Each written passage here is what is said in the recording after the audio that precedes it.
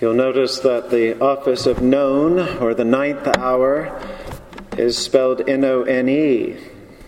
It looks like none, no one. That afternoon on Calvary, it must have seemed as though almost none was paying attention. One of the most interesting depictions of the passion of our Lord Jesus Christ for me is a painting by Peter Bruegel, the elder. It's a painting of Christ carrying the cross, but you can hardly find Christ and the cross because, like much of Bruegel, there's so many things going on that you can't really figure out what the subject is unless you know the title. If you look carefully, you see this enormous landscape with all sorts of things going on. People are working, people are talking, there are pickpockets and peddlers. Children are playing around the edges, and in many ways, at first glance, it seems like everyone in the painting is indifferent. No one is paying attention. On Fridays during the season of Lent, many of us walked the stations of the cross in this space. And at the 13th station, we heard a section of the scripture from Lamentations. All you who pass by, behold and see if there is any sorrow like my sorrow. My eyes are spent with weeping, my soul is in tumult, my heart is poured out in grief because of the downfall of my people. In the church I first served, right off Times Square, St. Mary the Virgin, I'll never forget what it was like to walk the stations in Lent, and the doors to 46th Street would be open. And right as we got to this station, all you who pass by, behold and see if there is any sorrow like my sorrow. One could hear and see all the people in the pub across the street and everybody walking by the sidewalk. It really felt true. Everyone was passing by, not even glancing in the church. It can sometimes feel like the world passes us by, as the church, as individuals. It can feel like no one notices. It can feel like we're invisible. And yet, back to that painting by Bruegel,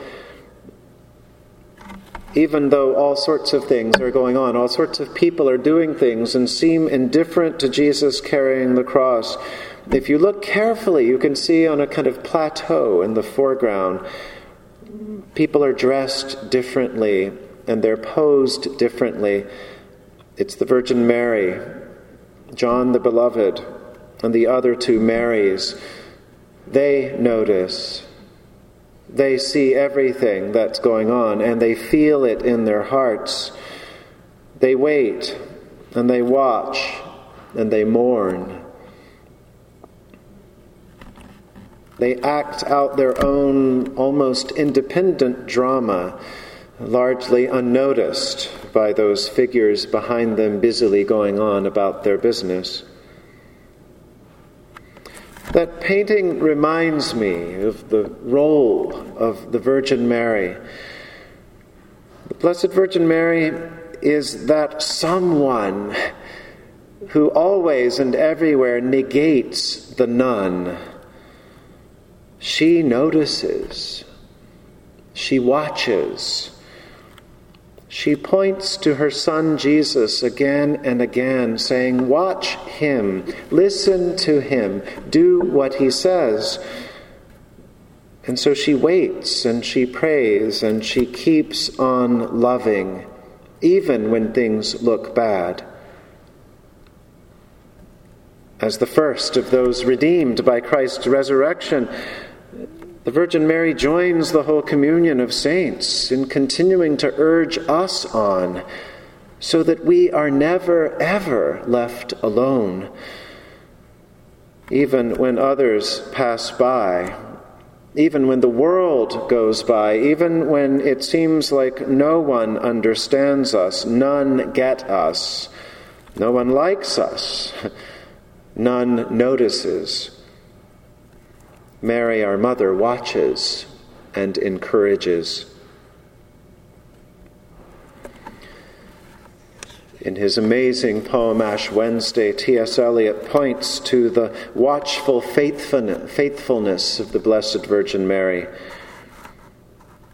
He writes, "Lady of silences, calm and distressed, torn and most whole, rose of memory, rose of forgetfulness, exhausted and life-giving, worried, reposeful, the single rose is now the garden where all loves end, terminate torment of love unsatisfied, the greater torment of love satisfied, end of the endless journey to no end, conclusion of all that is inconclusible, speech without word, and word of no speech, grace to the mother, for the garden where all love ends."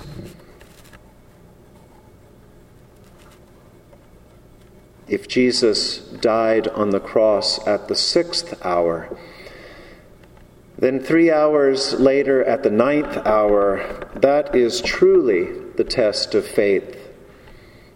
Almost everyone has gone. But with the Blessed Virgin Mary and John the Beloved and the other Marys, we too join the faithful of all time and place as we wait and watch in the promise of God's unending love.